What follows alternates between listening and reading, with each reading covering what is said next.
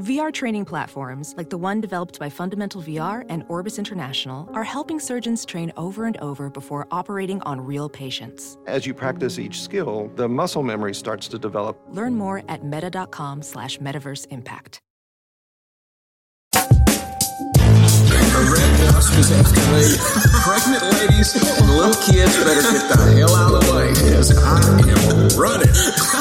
I'm like Forrest Gump, dude. I am running. So, the Titanic was the biggest ship on the ocean, but that didn't mean it was unsinkable. Okay. All right. I want you each to use ombudsman in a sentence next week. I got one for you. My name is Kevin, the official ombudsman of the Just Press Play podcast. You like apples? Welcome into another edition of the Just Press Play podcast. We have a full host tonight. Kevin here, joined by LJ, Pops, Uncle Tony. What's going on, fellas? What's up? Yo. Some are calling it the Fantastic Four. Some just call them the Just Press Play boys. Whatever it is, your boys are here. Last we spoke, it looked like the Cowboy fans in the group were like, well, this season they're stupid. They can't beat good teams. And now all of a sudden something happened. I don't know what, between the refs and the Eagles suck, and the Cowboys now look like they're going to get to play in their lovely home stadium up until the NFC Championship. We'll get into a ton of NFL talk in a minute. First, most recently, college football playoffs wrapped up. We had Michigan beating Alabama to advance to the championship. And then Washington, UW, beating Texas to move on. Pops, you get a chance to watch it. How much? That game was on New Year's Day, correct? New Year's Day, right. Yeah. Did you get a chance to watch? I did. I watched, on and off between napping some on the first game. The second game, I watched most of it. And I will say, in my mind, it was two upsets. I mean, I know what the lines were and what have you, but I really expected Alabama and Texas to win respectively. And Michigan, that was a close game. Michigan, that last play by Alabama, we could debate that. That little run into the line was ugly. I think it was because of a low snap. But on the other side, Washington was the better team all night long. And I'm that Michael Penix Jr. I'm pretty impressed with that guy. Hearing a lot of people talk about Broncos shooting for him.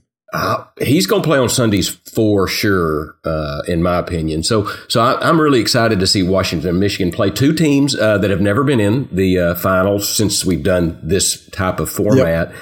And I think I also read it was the first final without an SEC team since 2015. So that's not surprising. That's wild. But this is the first time in Nick Saban's Alabama tenure that he's gone 3 years without winning a national championship. I mean, there's so many stupid Nick Saban stats. You're like, they've been so good since he's been there. Yeah.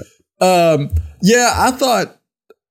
think the reason some people thought Alabama was the favorite just because it's like you look at it. You just always trust at Bama. Least in the last 15 years, Michigan blows big games and Alabama like we just talked about with Nick Saban, they just win these type of games. I thought Michigan was a better team, and for the most of the game, I thought they were the better team. Alabama was only in it at one point, I thought, because special teams, Michigan just kept doing stupid stuff.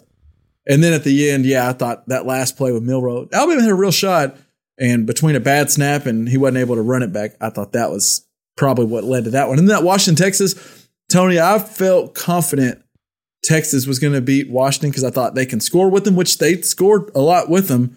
But I thought Washington wouldn't be able to score like they typically do because I thought Texas front seven would be too much. But it kind of felt like less of Texas choked and more of they just ran into a butt.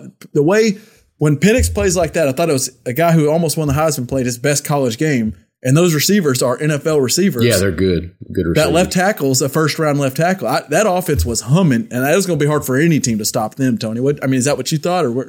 Yeah, I got to watch most of that Washington-Texas game, and I was definitely rooting for the Huskies. Is that more of an anti-Texas thing? Or okay, absolutely. Sorry, Prestige. Yeah, I just don't like them.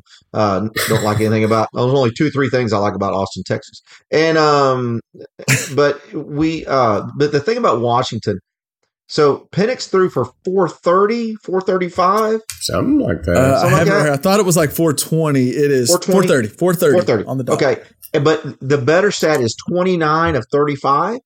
29-38. 29-38, and very clean. I don't know if he touched the ground very many times. No, either. and so that's the difference. They protected their quarterback, and he was able to move and make plays, and they just found something that worked. The speed, I thought Washington was the faster team, and I think that's what caught Texas off guard is in the defensive secondary. I thought Washington was a faster team, and so they kept going, and I thought it was stupid, especially on the last drive. They kept leaving their guys man to man on the Texas receivers, and Texas was spreading out, and they weren't playing soft, but man, you got to hand it to them. Although they just about lost it, but Washington about did everything they could at the end there. It looked like Mike McCarthy all of a sudden became. Well, that guy when the guy got injured, I hate he got injured, but that was like, boy, if you can limp off the field, let the clock run. He stopped the clock. They almost gave it away. Yeah, almost. But they had enough speed to cover that, and I thought that was the difference. And it's interesting. Does anybody else, when they watch Michael Penix, I mean, he does look look good, some of the throws he's making, but does it ever look like he has a bad, like his release is funny, or is that just me? I thought it was release is fast, though, isn't it? I mean, it's like a Phillip Rivers release. I just thought it was odd, but then I saw that somebody on Twitter, I guess you can mirror it because he's left-handed. And they're like, it's just because we're not used to left-handed. Like all of a sudden they put it as a right-hander. I was like, oh, that just looks like a number 1 overall quarterback. I mean, he just looked awesome because he was tearing Texas defense apart. And they couldn't figure out anything to do with him. He was beating them over the top. He was beating them in the short stuff. He's just beating them everywhere. And I think now people are talking. I still think the top of the draft is Caleb Williams and Drake May, but Penix is moving up boards, especially if he does it again to Michigan. I mean, LJ, I think you said you heard some people Bronco talk about him. I heard some people say, could the Vikings maybe go for him, pair him up with Jefferson and Addison? I mean, that would be interesting. I think he's making first round money now. I think he solidified himself in the first.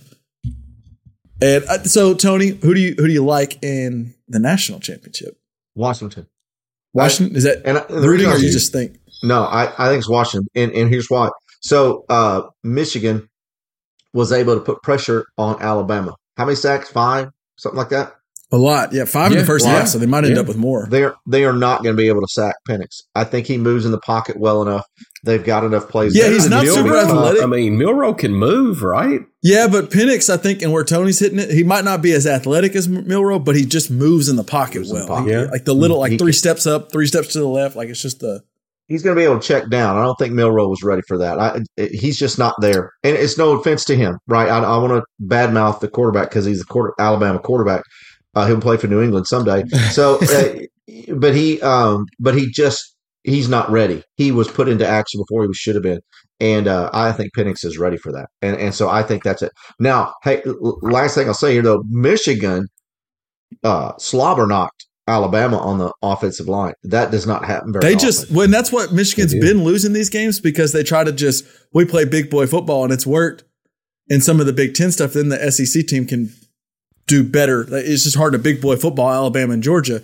And they kind of did. They just were like, we're going to keep handing the ball to Blake Corum, I think is his name, and we're just going to keep hitting you in the mouth over and over again. And they just were leaning on him, and then they broke him at the end. And it's going to be a clash of styles, and it's going to be, I think Washington's like, let's see if we can get this into a shootout, Washington's going to like their chances. If it ends up being a low scoring game, Michigan likes their chance because that's what they do. They like to lean on you. So it'll be a fun one. Did you not like, I was wondering if you would have any comment on the timing of the games. It felt like that Texas-Washington ended up being a late go for a Monday night. It was because I think at 7:45, I think is the start time. I remember telling Tammy this is going to be a late game, and then it seemed to go pretty slow. I mean, it just seemed like there were a lot of passes. Because like we talked about, Washington did everything they could do to let Texas have a chance at the end of the game. Oh, they really did. I mean, and I'm up by myself watching Tammy's way in bed. I'm like, please get this thing over, Well, so I was reading the reason for this because they had all day. They could have started the first game earlier, but the Rose Bowl has a clause that they're going to get that sunset around the third quarter. They're going to get a beautiful sunset shot over the stadium. And I'm not going to act like that's a bad shot. The Rose Bowl is beautiful, and when they get that little sunset shot, it looks good. But the Rose Bowl has a clause where that game starts no earlier than this specific time, so they had to push back when the second one started. And it's kind of goofy, but I think that's what pushed it back. and made for a good final. I'm excited to see the championship. Let's go to some NFL talk. We gotta. Well, we'll push. I do want to get some Russell Wilson reactions, but we'll do that a little later because I want to kind of go through some of the games like what we just saw. Do we want to start? Well, wait, before we do it, just check. LJ, you all right? You all right over there? I just want to make sure. He said Russell Wilson. You didn't fall out or anything. You still with us? We won this week, so I had to be on. I didn't want to be.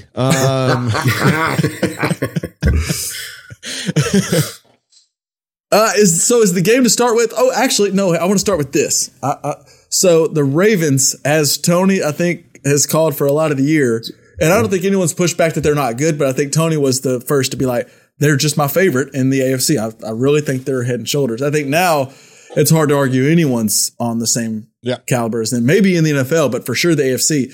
My question, Pops, right now, if I had to put make you make a bet on one other team other than the Ravens in the AFC to win that conference, who would it be?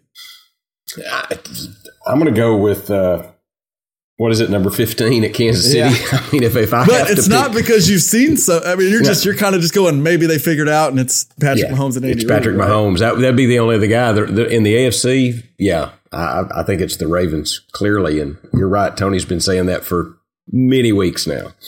Tony, if you had to choose one other team, is it Chiefs too, or is just if I'm telling you you have to choose someone other than the Ravens to put like a bet in, a futures bet to win the AFC? Miami.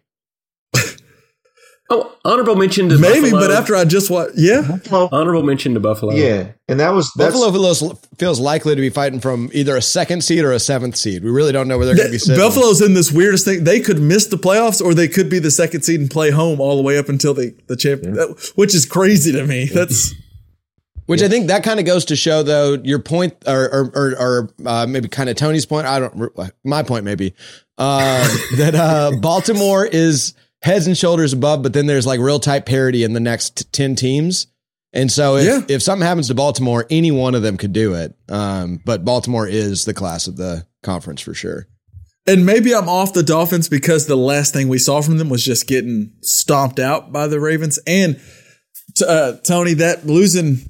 So the injury got, was it Jalen Phillips, the other pass rusher they lost a few weeks ago to a torn Achilles, and then Bradley Chubb in the game it was like a 30-point game in the fourth quarter, and their defensive end tears his ACL, and that just injuries are starting to pile up for him. I'm not aware. So did Chubb tear his ACL? Okay, so I want to change to Buffalo, and so so that was the difference maker, right? Now Miami may still win because the thing that's changed for Buffalo since the middle of the year, first they fired Dorsey, but they're running the football, and we have said for 2 or 3 years, dude, if Buffalo could ever figure out how to run the football, they'd be and pretty not good. Just with Josh. If you can win without Stephon Diggs, and they've won without Stephon Diggs basically for the last 4 weeks. I was about to say, like a month. And so, congratulations, everybody had him in fantasy football. But they're a much more complete football team now since they're running the football offensively. Defensively, I think they've played a lot more aggressive, and if they can play aggressive, I think they're fine. Baltimore is a terrible matchup for them because Lamar Jackson is just set to burn anybody who's playing aggressively on defense. So I think that's just a bad matchup. And that's why I'd say Miami, even though there wasn't the result this weekend, Miami is the one I think that could give Baltimore trouble because they can run the football and they play more passively on defense. So, but I still think I Buffalo since Chubb is out. Even Buffalo, I mean, watching some of that Patriots-Bills game, there's a part of the third quarter where I'm like, the Patriots might end up winning this game, and the Patriots stink. Yeah, they're bad. They're bad. Yeah. They're just, as LJ said, maybe they're just bad at football. Moving over. Oh, the team we didn't mention, and I kind of just want to know: do y'all think is there a world at all where this team wins the AFC? Could Flacco and the Browns win the AFC? Is there a chance? In a world. They could. Yeah. There's a chance. Right now, are they the 2 seed right now? If they win, would they be the 2 seed in the AFC? Well, it depends on a lot of factors. Right now, I've got just my predictions in, and it would have them at a 5th seed. Yeah, 5th. So here's something for the IT lookup. So out of the last 10 years, how many times they can't be a 2 seed because they lost the division to Baltimore. Right. Sorry, go ahead. They'd be 5. Oh, right. So I think they'll be the 5. Unless something crazy. It'll be an 11-win 5 seed with all these 9 and 10 win teams. Of the last 10 years, I'm wondering how many wild cards have been in the AFC, been the AFC champion. I think it's been several. I know Cincinnati's done it once or twice. I know Kansas City's gone. They've won the West now for 27 years in a row. So, but I'm wondering if how many. And normally that's what surprises you is a wild card gets hot, and sure, Cleveland. Other than Baltimore, best defense in the playoffs right now, and that includes Dallas. They are the best overall defensive ball club in the playoffs, other than Baltimore, and that can take you a long ways. And I don't know if he can. I mean, he's done it once in his career. It was like a decade ago. But if Joe Flacco can go 4 straight games, he's playing at a high level right now. I'm stunned every week. I keep going. Okay, well, yeah, next week Joe Flacco will turn back into a pumpkin, and he doesn't. He might throw one ill-advised throw a game, but he's done that his whole career. He did that on his way to the Super Bowl, and half the time he was just getting pass interferences when he would make those ill-advised throws. But they're interesting to me. Yeah, and here's another IT thing. I'm interested to see how many times has Flacco been sacked in the last 3 weeks. He is standing upright in the pocket. Just call him. IT's like, I deserve a raise. Just call him Mr. Viagra. Double your pay, IT. He is standing tall all by himself. 8 times in the last 3 weeks. 8 times in the last 3 weeks? I thought it was less than my bad. So maybe he's Mr. Cialis. Well, that's for the year. That's for the year? Figure he's got 5 games. He has only 5 games? Okay, so let me look. Twice a game. So he's been getting time to throw. And if you leave him alone, he'll be fine. It's very much like Brady. I think they're interesting. They're interesting, but 5 times down to 5. Down to 5. IT says and then that it's 1 last week, 0 the week before. It was 4 against the Bears in week 15. So he has been getting time lately for sure. Keep him clean, but that's the thing. If you can get pressure, Joe Flacco moves worse than I do. I mean, he might move as well as Pops does. I mean, he's not nobody. He's not fleet right now. He's not moving. Nobody's moving. Why did I get pulled? Yeah, that was shots got fired there. Wow. I think actually my own business. I've seen you at a Spring Lake Park. I think you move better than Flacco, actually. Right you now. Put Pops in a pocket, he's gonna move really well. Well, he should put his ass on somebody and back up. You're damn right. He knows where to throw the jump, man. He's gonna be upright. Maybe you know what? Don't you worry about it. I bet we could increase Flacco's speed a little bit. He just needs to put some Rage Against the Machines between his hands. That's it. That's it. Do you think they can play that through the coach communication just for those 15 seconds? Rally around the family. So let's get to the penalty gate or whatever we want to call it, the Saturday night game, the Lions Cowboys. Which a quick aside, we talked about this the other day, or a couple podcasts ago. I think it was maybe on a point spread, but one of those games where like in my head I'm thinking you can't put the over high enough in this Lions Cowboys game. The Cowboys score 40 points a game at home. The Lions have been giving up points left and right. The Cowboys defense is a little iffy at sometimes, but no, we're down 2019.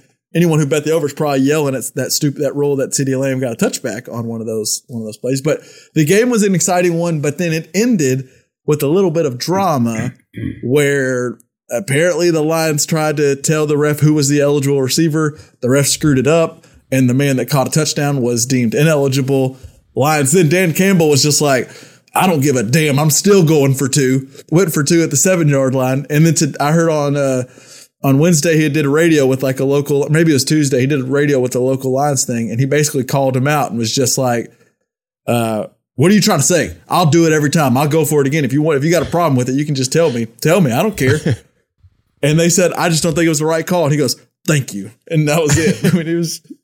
Well, so just to explain it, because I didn't get to see it, so this is just going off of maybe some stuff I've read, but there were 2 potentially ineligible receivers, and they both claimed to be eligible to the ref, and then the ref only gave one of them credit. Is that what happened? The Lions do this a lot. They like to bring in an extra tackle sometimes, and like Penei Sewell will a lot of times be the eligible receiver. He's caught multiple passes, and especially on big plays. And they did it again, and they had multiple players kind of run over to the ref, but one player, I believe, did 68 who ended up catching the touchdown. I can't think of his name now off the top of my head, but he did the thing or whatever. Something. He did the sign to the ref saying, I am the eligible receiver. But then the ref gets over the mic and says, number 70 is reported as eligible. So, I mean, so whose responsibility is that if that gets miscommunicated? The players. It's the players to say, I heard the wrong thing. Maybe, but the Lions. So then there's more. So the Cowboys say Jordan Lewis says they've been practicing this because they know the Lions do it. So they just were listening for the ref, and when they heard the ref say 70, they let 68 this could just be bullshit. Him just saying something so it doesn't look like the refs won the game for him. But he was like, once we heard 70 was eligible, we let 68 go because we know he's not the eligible receiver.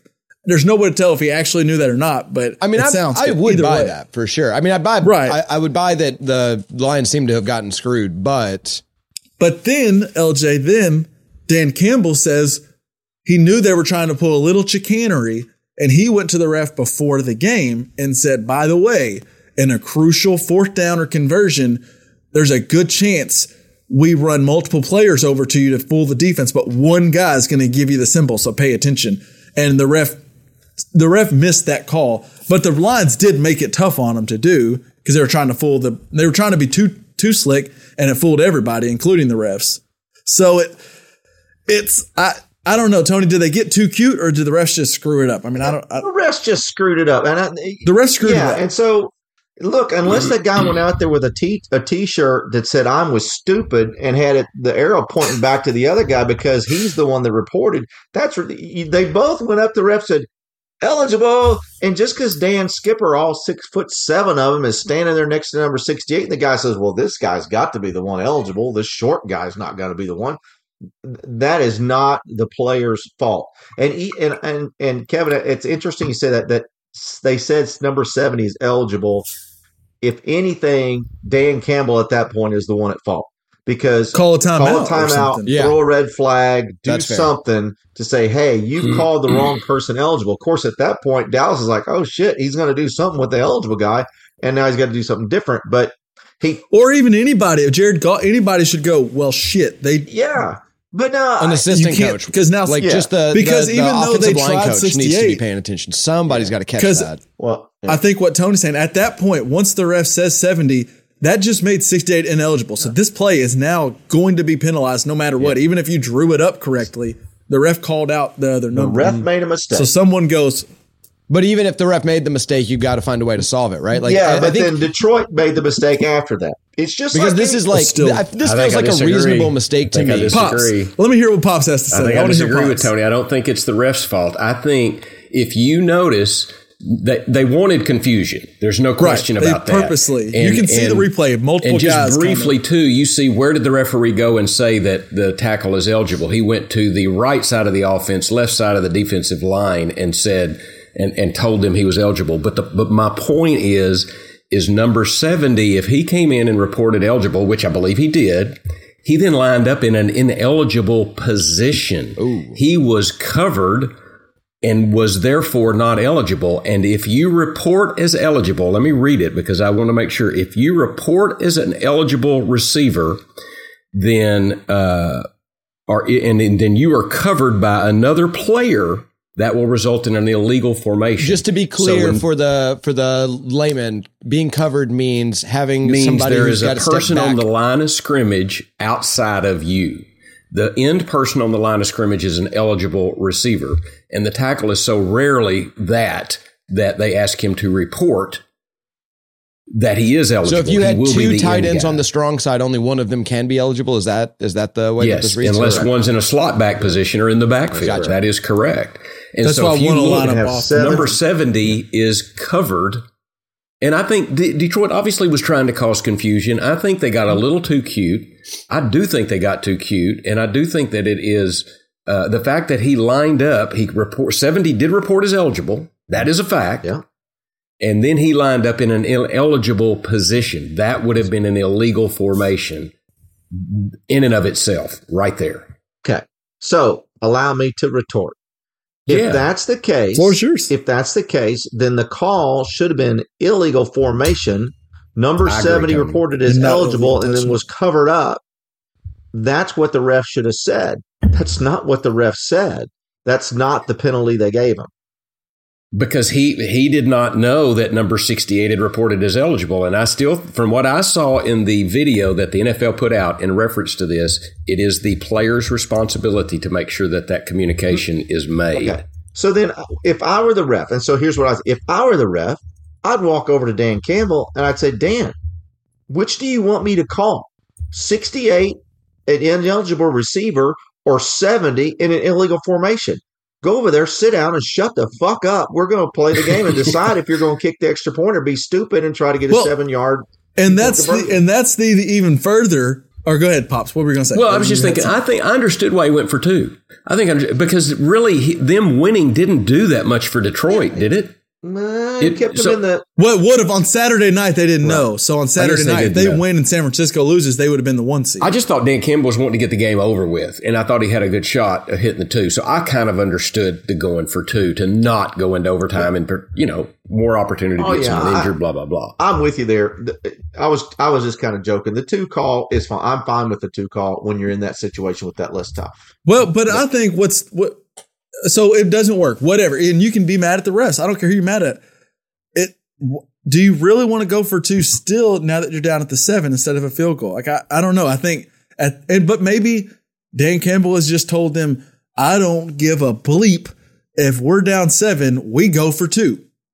What and regardless, if they got another penalty, would he have backed up again from the 7? Like if they got a holding on that next one, was he going to go, fuck it, we still going for it at the 17? We don't care. I don't know. I think he was just mad about the ref, so he's like, we're still. I do think a side benefit. Hold my beer and watch this. A side benefit of this is they got to win or lose. They got to have a chip on their shoulder going into the playoffs. That's going to fire up a football team, no doubt.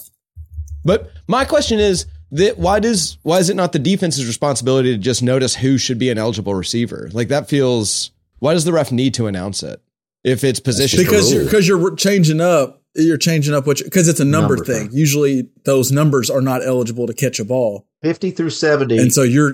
But 50. Only if they're lined up in a position that they're allowed to catch a ball. Are they then allowed to catch a ball? Right? No.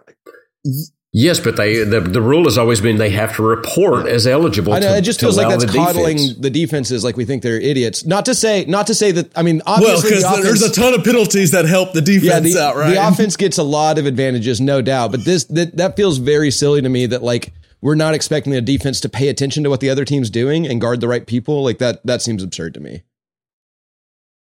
And but then there's another thing that is overshadowed by that call, the possession before it, where Mike McCarthy did his Mike McCarthy best, which I think later Dak Prescott said it was his call, not McCarthy's. But the game's virtually, like they got the game pretty good reps. And on second down, we throw like a Hail Mary to Brandon Cooks. And it's like, what are we doing? We need the clock to run, make them burn timeouts. And we're taking bombs on second down. Later, Dak Prescott said that he made that call at a hot read at the line of scrimmage, whatever. But there was also a play where they called tripping on the Cowboys where Pollard got a first down, which would have effectively let them kneel out the rest of the clock. But then if you watch the replay, it was not the left tackle that tripped. It was Aiden Hutchinson. So they just screwed up and called it on the Lions guy tripped someone, not the Cowboys. So the ref screwed up for both teams. It basically, long story short, like we say after all these games, it's never one singular play that causes a team to win or lose. It's usually more. That play the 2 hottest offenses in the NFL score 20 or less points, and it comes down to one play. No, and that overshadows what was maybe the best game by a Cowboys receiver in the history. Yeah. And the Cowboys have a lot of good receivers in their history. Yeah. I mean, let's take just a little moment to go. Is CeeDee Lamb now in that category with Jamar Chase's, Tyreek Hill's, Justin Jefferson? Like, is CeeDee Lamb in that top 1A? He's looked insane from Thanksgiving to today. There's no doubt about it. He broke the Cowboys record for receiving yards in a season, and you would typically go, yeah, well, they added another game to the regular season, but he's already broke it. He broke it before the extra games. So, and the Cowboys, like we just mentioned, had Michael Irvin, had Pearson. They've had a lot. They've had some receivers in their time. How good is he, Tony? How good is he? He's there. I mean, he's in that top 5. We've talked all year. The top wide receiver class is expanding. You can't talk about any of those others without talking about CeeDee Lamb in the same breath. And so, and I think he's proven it this year, not only for the performance, but staying healthy. And when you're staying healthy like that and being able to play all those games, it lets you get those amount of scores. But that shows that he's dedicated in the offseason. He was ready. He was ready for this season. And when you're ready, and as Lifford said, what is the best kind of ability? Availability. Well, Herman Edwards says that, but availability. Yeah. And so he's been there. And so I think he stepped up to the occasion, prepared himself in the all-season and put him there. So, yeah, I think he's there, no doubt. Maybe of all those guys you talked about, best route runner, maybe other than Devontae Smith, and he's physically not there. But Devontae Adams, no, Adams is good too, but Devontae Smith runs a Smith is a real good route runner. But all those other guys are just physically better than the cornerback. CeeDee Lamb is a great route runner. Well, and like Tony likes to say, well, go ahead. I'm sorry. Well, I was going to say, like Tony likes to say about getting your best guy the ball, CeeDee had 17 targets. I mean, if 88's good, we're just going to keep throwing it to 88. But go ahead, Pops. Didn't he come out with Jerry Jeudy and Ruggs, and I think he was in that draft class, right. And I think there was a lot of I want to say maybe Jerry Jeudy went before him. Yeah, they were close. They were close. I remember thinking, I wish CeeDee Lamb would have fallen to us, but I might have been wrong. I thought he was Jeudy taken was the better 17th receiver. overall. He was the third wide receiver selected behind Henry Ruggs and Jerry Jeudy. So I'm dead wrong. Yeah. So Pops is he's a smart man. Ruggs was a little bit of a surprise. I think it was Jeudy and CeeDee Lamb were the two that most were talking about, and Ruggs got taken by Las Vegas, now the Raiders. Taken by the Las Vegas Police Department. What a dumbass he is. But and Pops, CeeDee is, as Tony said, has been able to stay healthy and looks physically there. And you've mentioned how he looks physically different this year, haven't you? I think he looks. At least I don't know if you've done on the pod, but yeah. Well, I just know when he came into the league, he was slim. Now it's interesting. You would have mentioned Devontae Smith. I don't know if he was quite that lean, but he was along those lines in my recollection. He was a very lean, thin kind of receiver, and he looks like a beast right now. Yeah. I mean, he looks like a guy who can sustain a 13 catch game. Well, you see after the game, the NFL did put a letter in his locker that they'd like to test him for performance enhancing drugs. The NFL is they do serious? This, and it's like, really he had a letter in his locker. I will say that I think out of the, how many players are in the NFL, like something like a few hundred, and every now and then it happens to line up with a really great performance. And so it seems like it does it more often than when was the last time we said should that? If it was just convenient. I think Khalil Mack had it after his 5-sack game earlier this year. So earlier this year. So we had 2 or 3 of those maybe happen this year? Yeah, it just feels out of hundreds of players. Yeah. I mean, you might look. If I want to shit on Roger Goodell, let me shit on Roger Goodell. You're right. My bad. I forgot who the villain was. I was about to say. I thought LJ would be the last person that would stop me. Yeah, hell yeah. Dunking on Roger. You're dead on. So Pops, the old No Fun League, because the Eagles are just in a tailspin. The Cowboys now, and Lord forgive, they do something stupid. As long as they beat the Commanders, who should have every want to lose that game, because right now they have the 2nd overall pick, and it's in they control their own destiny, so they should want to tank. So the Cowboys win, they would now get to play at home, where they have the longest active winning streak. I think it's up to 14 games in a row, up until the NFC Championship, unless 49ers lose. If the 49ers lose, they get to be at home all throughout the NFC playoffs. Do you think that now lets you say they are legit Super Bowl contenders, or you're still like, it's just hard to say they are in that class? I mean, Kevin, I want to say, but I'm looking. So if they do get that right, their first round playoff game is going to be against the Rams, who scare the shit out of me, against the Cowboys. Or I think it's maybe the Packers, I think would be the other one. So I'm not too worried about Minnesota. And if they lose, they get to play the Buccaneers. They ought to get to round 2, I think. But I will say the Rams really scare me, because the Rams just really scare me. But if the Cowboys can't beat them, then you're right. They don't deserve to be there. So yeah. So Tony, what the hell with the Eagles? I mean, I think it was 30 something days ago. They were 10-1. Yeah. Jalen Hurts was like the heavy favorite to win MVP. And since they've gone 1-5, it's just interesting, Tony. All that has been since Nick Sirianni, after beating the Chiefs on Monday night, he did some sort of like suck it gesture and said something like just being real Nick Sirianni, which when you're winning, it's all fun and stuff. But he's very much like, I just still don't know. There's something about you, and it could just be because there's an eagle logo on his chest. That might be it. Yeah, that immediately makes you an asshole. It just couldn't happen to a better program, Tony? No doubt. And so that is one of the, karma's a bitch, but that's one of the biggest tanks I can remember in quite some time. I mean, they now can't stop anybody. Their secondary is ranked dead last in the NFL. And there are a lot of bad teams out there, and they're dead last. They let the Arizona Cardinals come to Philly and beat them, and Philadelphia is the worst in the league at running the football. And it's unexplainable. They made some of the best. We talked about it. They made a couple of really good in-season trades to bolster that defensive line, and we're thinking, Cowboys are screwed up now. They didn't go get anybody, and now Philadelphia's got these two big defensive tackles, but they're not doing the job. And so now Devontae Smith is banged up, and I don't know. They do not look right. They don't. And Jalen Hurts doesn't look right. The defense, like as you mentioned, just does not look right. And I don't understand. I don't understand it unless it's just maybe those coordinators were more important than we thought, because the Cardinals, that coach that went to the Cardinals, I can't even remember his name at the moment, but he was their DC. Mm-hmm. And we kind of made fun of him because he had some funny quote at the beginning of the year when he was talking to his locker room about taking the bus or something. It seemed a little corny, but the Cardinals have been, ever since Kyler's been back, and even before then when they beat the Cowboys, they've at least been frisky compared to a team we thought might go 0-0 for the year. They were bad. Yeah. And they've been a little frisky. And then can't say enough about Shane Steichen, the head coach that was the OC, but now at the Colts. He has the Colts looking formidable, and their quarterback's been out since week, whatever it was, 3 or 4. Yeah. So I wonder if it's tough whenever you lose 2 coordinators, but maybe they lost 2 really good coordinators. And what is it? Pat Patricia, or isn't it Pat or whatever? Matt Patricia. Yeah, he's the defensive coordinator, and man, his name everywhere he goes, something bad happens. It seems like ever since they won that Super Bowl in New England.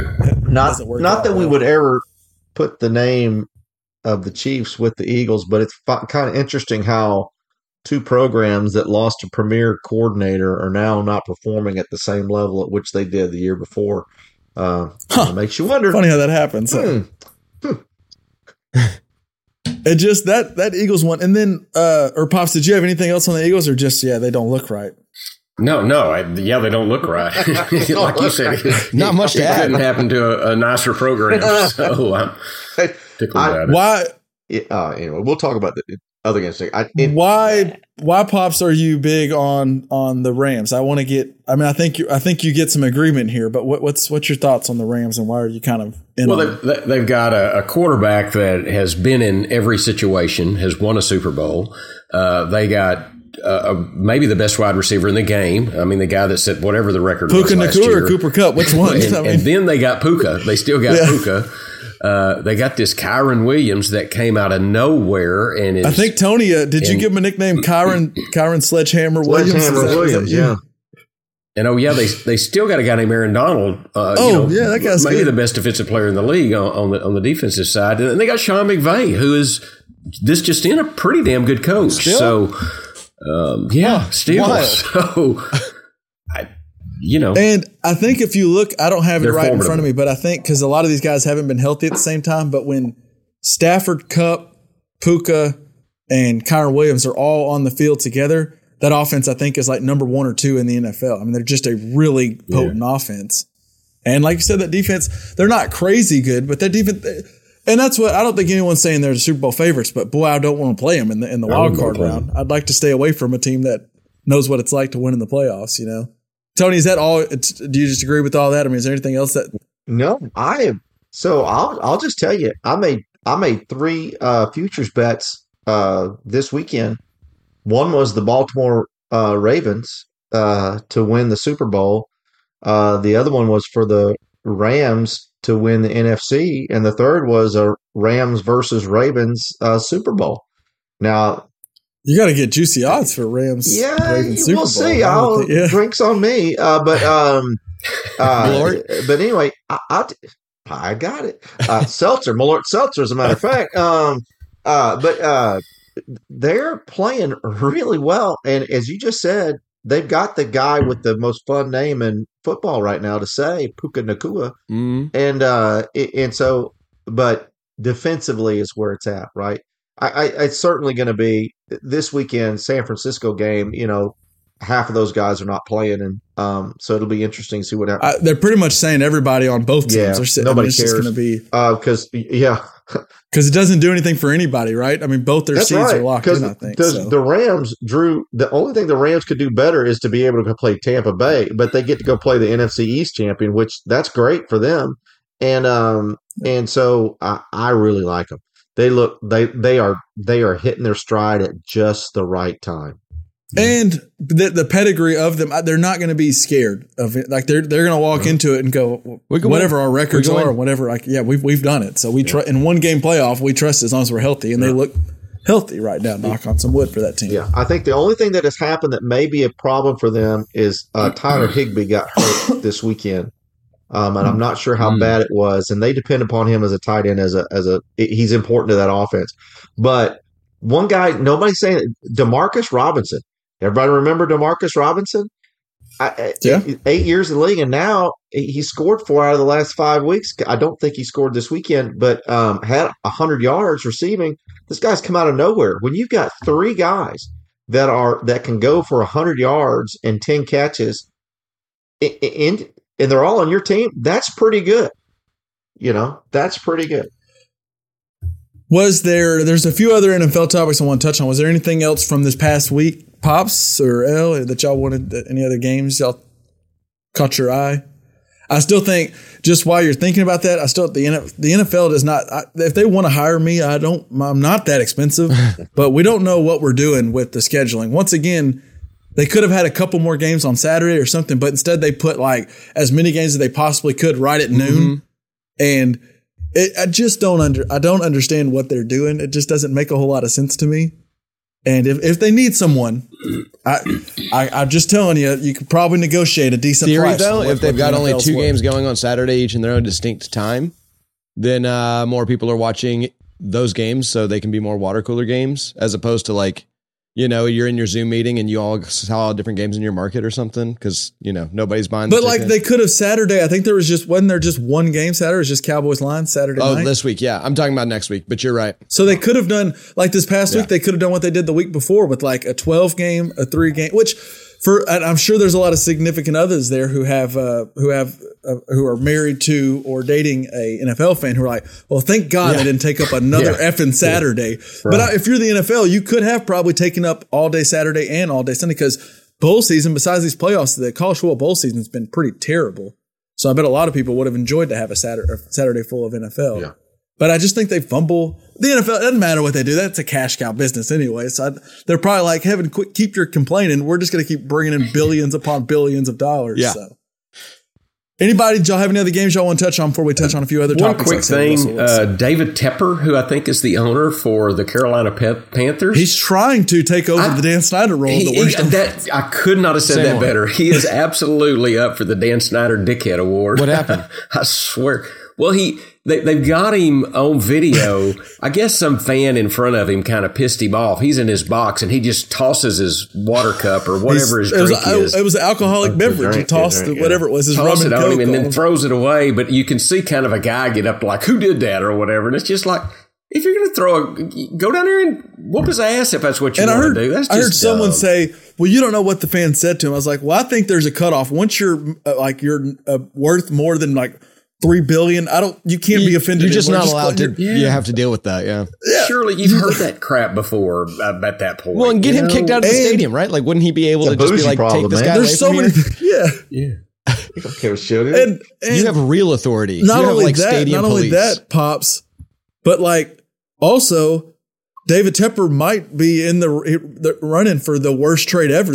And Bryce Young may turn it around, but that trade to trade up for Bryce Young, and now the Bears have not only DJ Moore, who looks like a legit receiver, and the number 1 overall pick this year from the Panthers, and the Panthers number 2 next year. Like, that trade looks ridiculous. And he's also still paying. He's about to hire a new coach, and he's still paying 2 other ones because he's fired both coaches mid-season. God, that sounds like the Broncos.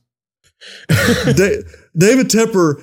And he's willing to spend money, so like that's what you want from an owner. But man, he just seems like he's like, well, I tell you what Dan Snyder was doing in DC. What can I do to be that? Can I somehow maybe I can make the stadium a little worse and our grass worse so players get hurt on it? That's all I got to do. You're gonna next. have to find some racial slur to name the team after for Carolina. Did y'all kind of shifting gears? But did y'all see the Jerry Jones Jimmy Johnson thing at halftime? Yeah. I thought that was pretty cool, and these guys, I mean, if they could have just parked their egos, there's no telling what they could have accomplished. But I don't know. Well, that's why the Cowboys are going to win the Super Bowl, because they cracked the Jimmy Johnson curse. Perhaps. It's lifted. I hope so. But I thought that was a cool little ceremony, and I was really trying to listen, and I appreciated what both guys said, actually. I thought it was a pretty cool little deal. Yeah. It was fun to see Jimmy say, how about them Cowboys? I agree. That was fun. Yeah. That was fun. I agree. It was fun. Well, I heard someone someone said Jimmy Johnson almost makes, because a lot of people hate the Cowboys. So you either love the Cowboys or hate them. And it was a friend of mine who hates the Cowboys, and they're like, Jimmy Johnson almost makes me want to pull for the Cowboys. Like when he was down there on at halftime, I was kind of like, man, I kind of hope that team wins. And then they kicked off. I'm like, no, I hope they lose. I'll root for the Lions. But just almost. Speaking of, LJ, Sean Payton's done a lot in his NFL career. He as a head coach won a Super Bowl, but I think maybe what the most impressive thing that man has pulled off, at least as coaching goes, is making everyone turn and take Russell Wilson's side on something. Russell Wilson was like the most shit on person in the NFL, and everyone is pro Russell Wilson because to back it up just a little, since we hadn't been on in a couple weeks, they benched Russell Wilson. And it came out now that 3 weeks ago or 4 weeks ago, after they beat the Chiefs, they beat the Chiefs. They basically went to Russell Wilson and said, hey, you need to restructure your contract because he has an injury guarantee where if he's injured by, I think, on March, then he get guarantee it, like flips a guarantee and he gets $37 million in his contract, which he has a big contract. There's going to be a lot of dead money for the Broncos regardless. But they said, if you don't change that, we're going to bench you. So they didn't say for your play. They're basically saying, we're benching you for financial reasons. He said, F off, y'all signed this deal. Like, I'm not doing that. And then they went on to play 3 more weeks, and Russell Wilson kept winning. And then they benched him anyway. For Jarrett Stidham. They just said Sean Payton benched him anyway. And now he could face legal action. Well, that's what I wanted to ask. Do we know fan, that is what was said, or is that Russell Wilson saying that? That's Russell Wilson. Because if we can find out that was said, then I'm pretty sure the union is going to rip the Broncos. Well, so the NFLPA's already opened up an investigation because if there's any documentation, if that gets proven, then I might be. I mean, it's going to be bad for Denver because you can't. That's what someone's like. What's wrong with benching someone? You can bench someone, but if that conversation was actually had, then they're clearly stating we're benching you for a contractual reason, not for play. And it reeks. I want to also say too that like, while I feel like if everything is on the up and up and they're making, in this, I don't know, it is a business decision that might make some sense if this isn't your quarterback, this isn't who you want to go forward with. But you're going to lose the men on your team if it doesn't matter whether you help or hurt the team. We're making money decisions here. It's going to be hard to get behind that team. Well, because the Raiders did this just last year with Derek Carr, where Derek Carr was going to get a guarantee if he was unable to pass a physical. Basically, if he rolled his ankle or tore his ACL in those last couple of games, then his guarantee locks in. You can't cut him because a lot of times NFL contracts have like, if you're cut by March 31st, then you don't roll over some of your guarantees. Right. And so the Raiders basically sent Derek Carr home and they just benched him. There was no conversation, I think, about restructure your deal or you'll get benched. So this happens in NFL. It's not that bad, but it just feels like from day one, Sean Payton kind of. Well, you saw how hard they wanted to play for Josh McDaniels after that too, right? Like that's kind of that's my whole point. Is like it feels like whether this is an illegal thing they're doing or not, it feels like a bad person thing to do. Like it feels like you're going to lose the young players on that team, the talent on that team is going to want to go somewhere where they're more than just a price tag. So I don't know. It makes me not excited to be a Broncos fan. That's for sure. Pop, some of your thoughts, just seeing some of it in reaction. Yeah, I don't know. I haven't formed my opinion yet. I will say that Sean Payton certainly has been knocked down a peg in some of my... throughout this whole tenure with the Broncos so far, it seems like the way he's handled himself, I don't like. And I'm not trying to all of a sudden be a Russell Wilson fan. I like Russell Wilson about as much as I always have. He's fun to make fun of, but he's a decent guy. Yeah, he's a decent guy. And you know what? He's a decent quarterback. He's been a great player for a lot of he goes somewhere, you know what? He'll be a pretty decent quarterback. Mm-hmm. I think he reinvented himself a little bit this year and turned out to be a productive player. And Sean Payton, his IQ level or Q level or whatever is certainly been reduced. I remember thinking I wanted him to be a Cowboys coach, and I don't know. I don't think I would now. I don't like the way he's conducted himself, handled his business. Yep. Tony? I'm probably going to be opposite here. Please help me.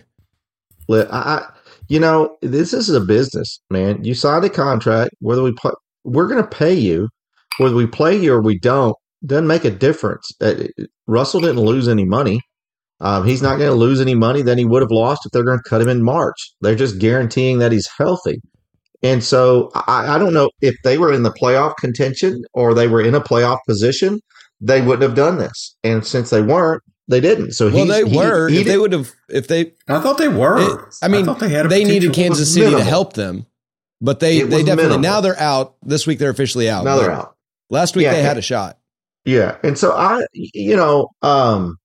think that so for me, it's a business as you knew it was coming. And because Russell is not Sean Payton's quarterback, we've known that. Mm-hmm. And if we remember last year, we talked about when Russell came in, there was all this stuff where Russell really wasn't winning over this locker room, and he had his own private plane, he had his own private kitchen or whatever. He had chef. He didn't eat with the players. Yeah. And if you look and it's like, well, Russell's just being Russell. And then, it's interesting that we've been calling Aaron Rodgers the asshat, and rightfully so. But he's earned it. But there's stories coming out now where he has stayed with the team the whole time through this Achilles tear, and multiple players. Hey, he eats lunch with somebody different every day. He talks to different people every day. And that's a quarterback. I don't know that Russell Wilson's doing that. So just because he gets benched, I'm not really sure that they've lost the locker room because of that. I think Jarrett Stidham may have been just fine, and maybe he runs the system better. But we knew that when they hired Sean Payton, we knew the Russell Wilson experiment was going to be over sooner rather than later. That's why. I can give you some, and you could say what you want about Russell Wilson, but me and LJ were talking about this. I could give you some blind resumes and just put up stats next to each other. And Russell Wilson's better than a lot of guys that you would say are unquestioned starters in the NFL. This year he's had, stats-wise, probably a top 10 year of starting quarterbacks. He's had a better statistical year than Mahomes. And no one's calling him better than Mahomes. I want that very, very clear. I don't disagree. It's a strange. If I were Sean Payton, I think I'd want to keep Russell Wilson because of the investment I have in it, and too that he can make some decisions. But apparently, something must have happened in those couple of weeks. You don't know if he checked out of something. You don't know if he overrode Payton. We don't know. Something happened where Payton said, "This is not going to work." So Tony, and this is let me. He just entered the room. Hold on, Conspiracy Kevin just got here, and.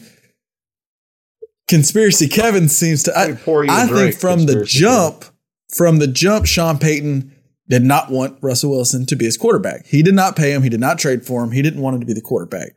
And so what he should have probably done is just from week one go up. Jarrett Stidham has won the starting job, and we're starting Jarrett Stidham.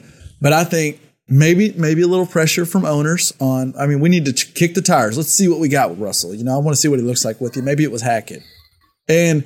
You just watch some of that, and LJ may know this better than me, but I feel like from what I've seen from the Broncos a lot of this year, it feels like they run a dumb offense for a lot of the game. And then fourth quarter, Russell Wilson kind of plays little backyard football and was winning some games for him. And it felt like a little bit of self-sabotage from Sean Payton trying to go, see, I told you this guy stinks. And Russell Wilson kept winning games. And so it made it harder and harder to bench him. And that's why. Well, and I would say, to your point, you really can't start Stidham week one because you lose that 70-19 game against Miami. You've got to put Russ in. And then they go on a winning tear. I mean, that's Tebow Mania all over again. He's your guy forever. I'm pretty sure he's like, I'm going to start him, but we're going to start out 0-4, you know, and it's going to be terrible. And we're good. I can just bench him because that's what he's hoping for. And then he was like, so then why not after that Dolphins game? Then you really have the excuse to be like, we're done. I think we're done. He screwed up. Should have done it right then. Yeah. But then someone might have said it was because the defense gave up 70, which would have been a good argument. But it would have been. But I think. I just feel like LJ. Well, they started winning those games, you know, middle of the season, when you were saying maybe you were going to have to apologize and all this stuff when they were rattling off some wins. I'm pretty sure Sean Payton was winning those games and he was going back and going to his office going, God dang it. We just won again. He was saying, Vance, I'm paying you to lose, not to win. And Vance figured it out. We're trying to play to lose the game and we keep winning the game. The draft pick. Speaking of draft picks, I want to get y'all's thoughts real quick. LJ, maybe you've heard some water cooler talk. So Justin Fields has been playing pretty well for the Chicago Bears, and the Chicago Bears are winning. They have the number 1 overall pick. I want to just curious if you have thoughts on what they're going. We don't have to go like a 30-minute discussion. I don't know what the team's thinking, but I know what the fans are thinking, and the fans are thinking Fields is our guy. The fans have bought in all of a sudden. We are all Fields all the time over here. I think there was a chant during the last game where the fans were saying, we want Fields, we want Fields. And I mean, Pops? I'm feeling that at Dunkin' Donuts. I'm feeling that walking down at the train stop. Like, wow, that changes. I mean, that if that's true, then I mean, I would don't trust trade the houses him to get it right though. So, well, no question. But I would trade him for. I think I've seen he could get maybe even a 2nd round pick. And they got the number 1 pick, and that guy at USC is supposed to be good. And that Penix guy looked pretty damn good to me. I mean, I think there's some quarterbacks out there. I haven't seen the other kid that they're Drake. I think Drake May at North Carolina. Yeah, I've not seen him play, but there's certainly some potential QBs. So if you had to say, do you have a lean right now? If I put you as Bears GM, and I guess they don't have to make a decision right now, but do you lean one way or the other, Pops? I don't. I didn't watch enough of him. I mean, I would think if I'm the GM, I would have a strong opinion one way or another. But no, I've not watched enough of him. Uncle Tony, what you got? What you think? They're keeping Fields. Now they kept Eberflus, right? They say they're going to renew. Have they said yet for sure? It sounds like they kind of gave him the vote of confidence. They gave the vote of confidence. And they played better the last few weeks. So let's be clear. Justin Fields is still a phenomenal athlete. And you don't see those very often. He is a very rare combination of size and speed. And so I don't know that you would just trade that away. To me, you're looking at what can I get for the number 1 pick? The best number 1 pick in the last, they're saying 10 years or 8 years, I think, since that last quarterback class. And what could I get for that? Said trade the pick and build around Fields. Yeah, you could trade the pick, trade Caleb Williams to the New York Jets or and just rape them. You know, you could take 3 firsts, do what they did in Carolina, and just take everything from them. And I think that would be I think that would be a pretty good deal. And so to me, that's what I do because they need a running back. And they're not that far off from it, and so I think that they could build a lot of linemen around Justin Fields. Well, and if they trade down to like 4 or 5, if they could, then you all of a sudden have maybe Marvin Harrison Jr. on the table. You might have the best left tackle in the draft. So there's a lot of things you could build there. I think the interesting thing, Pops, is it's hard to put into consider So Fields is, if you keep him, he's about the time where you're going to have to pay Fields. Right. And Fields isn't going to get, Joe Burrow money, but we saw what Daniel Jones even got. If you're franchise quarterback, it's a pretty hefty contract regardless. And if you take Caleb Williams, you get the rookie contract. You get a rookie quarterback on his first deal. So 4 years, not too bad. So that's, I think, what's really hard for him. You got to figure out if you don't love Caleb Williams, then I say you stick with Fields. But Fields has shown enough in these last few games. He might be a legit quarterback because it's hard. Those first, and LJ probably knows this better than anyone being in Chicago, but he hadn't been necessarily just set up with the greatest tools for success and up until this year. Like the coordinator changes every year. Receivers aren't very good. He doesn't get any blocking, and he seems like he's running for his life a lot. But I think if you're, and that's what I just was curious what we had, just if anybody had like, this is what we should do right now. But if you're the Bears, you basically, you got to explore all, you ask everybody what they would trade for the first overall pick. You ask everybody what they would trade for Justin Fields, and you just got to figure out what's the best offer. Because I think it's truly a tough decision to make. Either one's going to be pretty solid. Is his contract up this year? I mean, they could accept the team option or whatever. They could have the 5th year option where he gets like 26, and I bet he is going to want like 30 a year or something. If I was him, I would do a 5th year option, though. You know, maybe plug it up a little bit, but I would not sign him to a long-term contract at this point. Yeah. I think maybe he would take a 5th year option and not hold out. I think he would go, okay, because he could theoretically, if they take that option and get him some better weapons, let him have a huge year next year.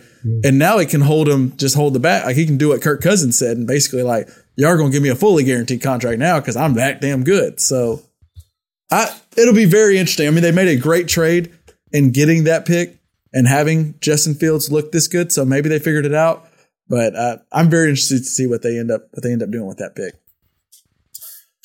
Oh, I can't remember it. I hadn't explained it to Kevin.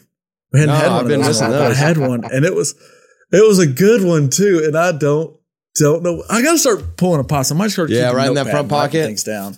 Hey, yeah, I mean he's got to learn right now. Number 2 because I had a bougie problem too. Pad, man, that'll take you a long ways in life. Do you know? This is interesting. I found this interesting. Maybe no one else was. Do you know who the president of Ticonderoga is? That's the company that makes the best I know who pencil on the Ticonderoga market. is, but no, I don't know who the president is.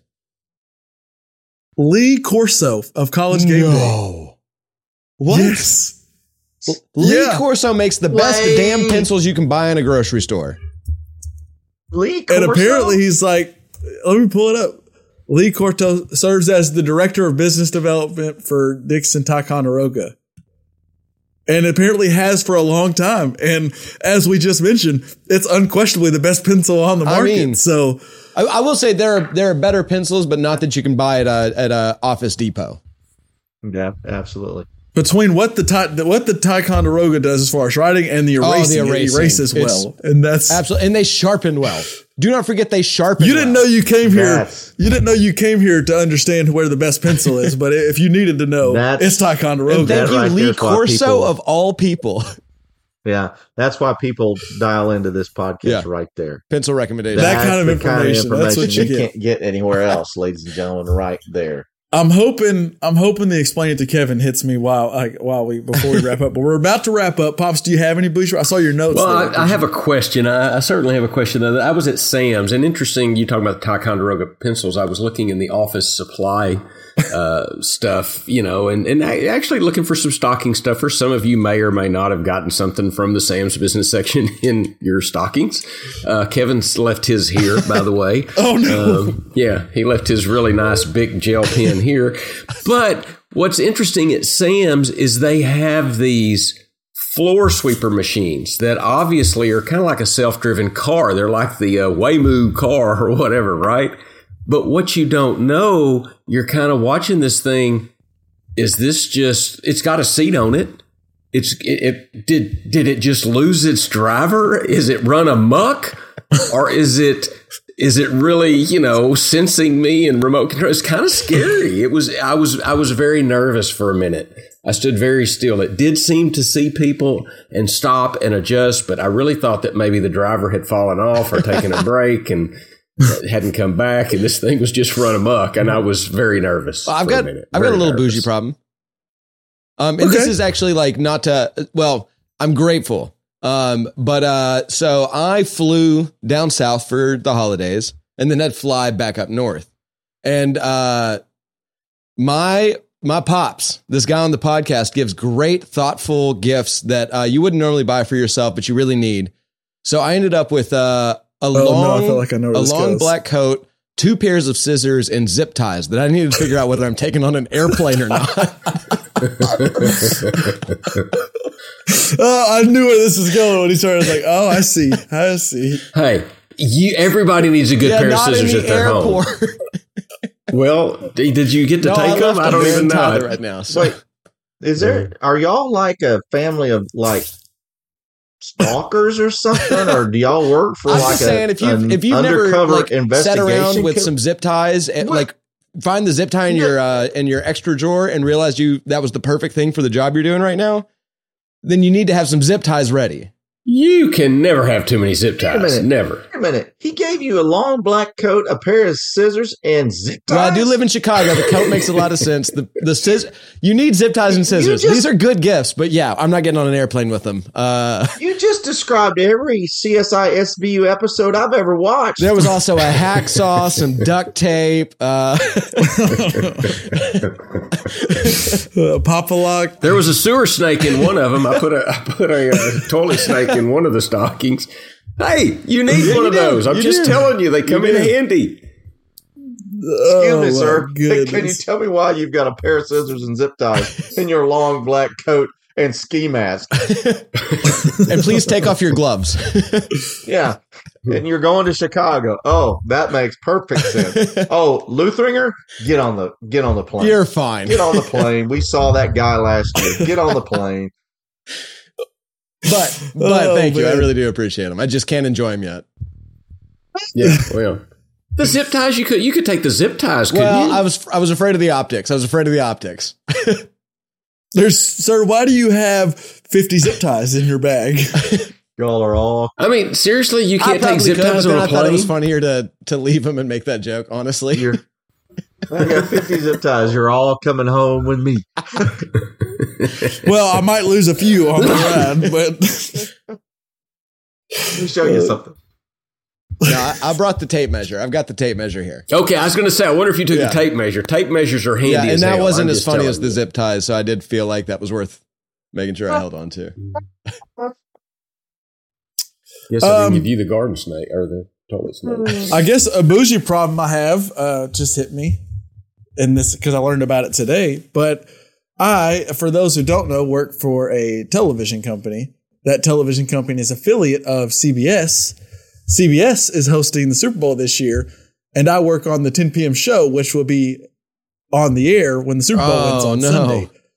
So I was letting know, me and the entire 10 p.m. team, Monday through Friday, were letting known, hey, so we're so pumped about Super Bowl Sunday. We're all going to work on Sunday night and have that huge overflow of audience and have a great show. So I'm not totally crapping on work here because they're going to order us a bunch of food. We're going to have pizza. We're still going to have a little bit of a Super Bowl party, but I will be working on Super Bowl Sunday. Sober Super Bowl. A sober Super Bowl for Kevin. I might have a drink when it ends. But or after our 10 p.m. newscast right when it ends. But yeah. So I don't have to cook the beanie weenies and pigs in a blanket for you. Well, well, yeah, not for me. I was about to say you might still need to cook them because it is still Super Bowl Sunday. I imagine a Super Bowl Sunday at the Greens starts with Bloody Mary with a beef stick inside of it and ends with a bunch of food throughout the day and some good grilled meat. So absolutely. But as I was hearing it, I was tasting the Tony Green, the Bloody Mary that I'm not going to get to have on Super Bowl Sunday. Who knows? You might have a visitor in the parking lot or something. Pulls up with some zip ties and a black coat with a pair of scissors. Hey, cut the beef stick with this, man. You're going to be good. Speaking of Uncle Tony's drinks, I saw one in your hand. Was it this week you told us you had a specially prepared drink? I have two specially I'm worried. Pops, drinks I have a feeling where he might be going with their specially prepared drinks. Yeah, I have two specially prepared drinks. It's the end of the pod, so we can cut them off if we have to. Because I have finger on the button for each fantasy football championship that I won this year. All right, you got 10 seconds. Two. So 10, Easy. It only comes along once every 30 years, so you got to give me this. So the first drink was the champagne. Well, at least the people can cut off at this point. They've got all the I'll add what time you skip to if you want to get through the fantasy football talk. You're going to want to know this one. I won't say much. So the first drink was the Millionaire Cocktail. And I've had that before. I had it last year when I won the fantasy football championship. But this time, the Millionaire Cocktail is for the PB League championship. A little bit more money there. But the Millionaire Cocktail is a cocktail that's been around for several years since Prohibition. Once it comes, it's kind of the catch-all drink. They call it a Millionaire Cocktail because it's got bourbon, it's got Grand Marnier, it's got an egg white, it's got absinthe. That's why I came on the pod talking about egg white. Egg white, and you sprinkle the top with a little bit of nutmeg. It's nutmeg on the top. It's a very tasty drink. I recommend it highly for anyone. But the Millionaire Cocktail, because we took that $1 million from. However, for the people out there, if you have some like something you're scheduled to do at a certain time, maybe not make that drink before that podcast or whatever. It might run 11 minutes longer than you think it will. No. Yes, Plus, cleanup's going to take another 3 or 4. So, egg whites can be a bitch. I'll just tell you that. If you can get them before, you need to. Egg whites can be a bitch. That's the episode title. There's your episode title. People are going to click this best, but egg whites can be a bitch. The second one is a champagne cocktail, and it's not just champagne; it's a champagne cocktail. And most people don't know there's a champagne cocktail. So, champagne cocktail is a sugar cube that's been soaked in Angostura bitters, champagne to the top. I used a coupe glass. You can use a flute as well with a twist of lemon, and then you pour the champagne to the top. That's a champagne cocktail. If you watch Casablanca, you'll watch them order a champagne cocktail. A little different. This one, though, is for the Razorback Fantasy Football League. Uncle Tony, the Bonehammers, just became only the second team in a 32-year history to be a 5-time winner. So 5 times we've won that championship, tying our good friend Bobby Hubbard. And the first time, and this is what's interesting, I really am kind of proud of this, so all kidding aside, we've been playing for 32 years, and it's been 30 years since someone went back-to-back. And so 2022, 2023, the Bonehammers, back-to-back winners. Here's to the Bonehammers and all the folks in Razorback Fantasy Football League. Champagne cocktail, very nice. And Pops, just for the people at home, and they've probably already figured this out if they've made it to this part on the podcast. But what kind of drink do you make if you're going to listen to Tony talk about his fantasy football team? Is it just whiskey like strong, double shot, whiskey straight, whiskey neat? I didn't say anything about my Lamar Jackson jersey I've got on. My quarterback. I think that's why. I think I saw earlier, LJ, that Pops was drinking a whiskey drink. I think he knew this might happen, so he wanted to go ahead and.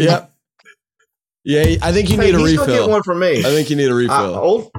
If you're at this goes out to all of our podcast listeners. If you're at Oaklawn Park on Thursday, March 6th or 7th, I think it is that Thursday, second Thursday of March, you come to the lobby bar and I'll buy you an old fashioned. Oh my God, we're going to have there's a Swedish convention there, Tony. I don't think you knew that. It's all right. I'm good. That would be hilarious if there's just a ton of people who are like, you come up to me and say, I'm a JPP listener. JPP pod. You know what, Pops? I kind of want to go and just be around their corner and be like, there's a free old fashioned if you just say you listen to the Just Chris Play podcast. And have these random ass people. That is good. That's funny, Kev. And you get an old fashioned. Tony gets drunk because he drinks an old fashioned with like 15 people back to back to back to back to back. We need to get the cast of Letterkenny up there. Hey, bud. It's like all you have. They're going to think it's a joke. I'll say all you have to do is go say, "Hey, Uncle Tony, fan of the JPP pod. Where's our old fashioned?" And there you go. There you go. There you go. He might have some zip ties, but don't worry about him. It's worth the ferry across the North Atlantic. Come on, please, come on.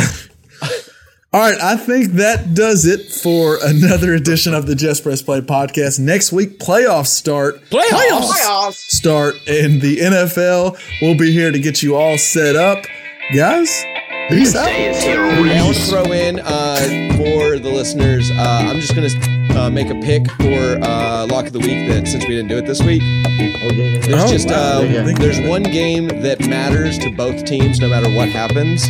And so that's going to be the Texans and the Colts. And so I'm going to take the Texans -1.5. Winner gets into the playoffs. There you go. You heard it from Gives you a reason to watch the one game that matters on Saturday night. Hey, I know. Go ahead, you Tom. want to parlay and take the Saints -3 against those lowly Falcons. Okay. I do. For anyone out there that likes to look at final week of the year, what kind of players are close to hitting incentive, and maybe they want to do a prop bet on it. I know he just got cut, and he might be joining a new team. But if Dalvin Cook can get 1,000 yards this week, then he reaches his contract incentive. Put it down. He just has to have 1,000 this week. You might. He needs 1,000, so you might go look at his carries prop and rushing yard props for week 18. And Yeah, because he's probably going to need like 1.5 thousand carries. Yeah, he might need around 250 He just got released. He just got released. So whatever team he gets to, he just needs work in the 1,000 CFL? yards, you know. And Probably be the Cowboys. Yeah, you ought to go to the Cowboys. That's exactly where you know, and here's the thing: you parlay him with Antonio Gibson 100 or more carries because that's what he needs to catch Brian Robinson. Yeah. What did I win for that, Tony? $20. $20. you can get 2 old fashions. That's right. No, I'm gonna get one for free. Yeah, you get 3. You get 3 old fashions. 3. All right, y'all. That'll be it for the JPP. Kevin, hey, keep up with me during the playoffs, Kev. If you're in town, and Lip and Okay. Little Rock, if you want to come over and watch the playoff games, let me know. We should be I probably will. But the old lady usually she works on Sundays, so I'll probably be free. So I'll probably Yeah. So I got a bougie problem. Old lady, got an old lady here, maybe an old lady over there. Nobody tells me nothing. Uncle Tony's like, I'm not in the loop with anybody. I got, people coming to work with me. They're these nice young ladies and nice people. And I should introduce them. And I said, no, I don't need to do that. Well, you know what? You've had years to introduce these people. I tried. Well, congratulations, condolences to you.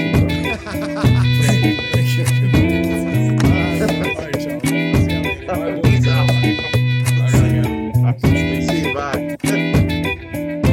Go before you die.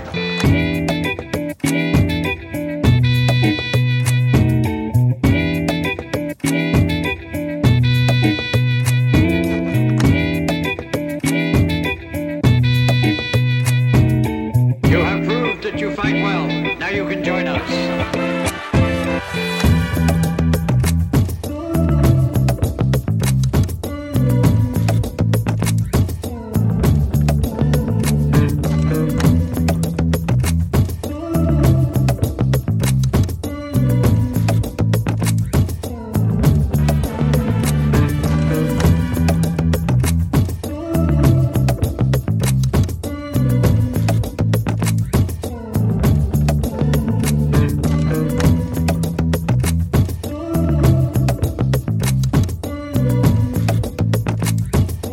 Attack the Golden City now!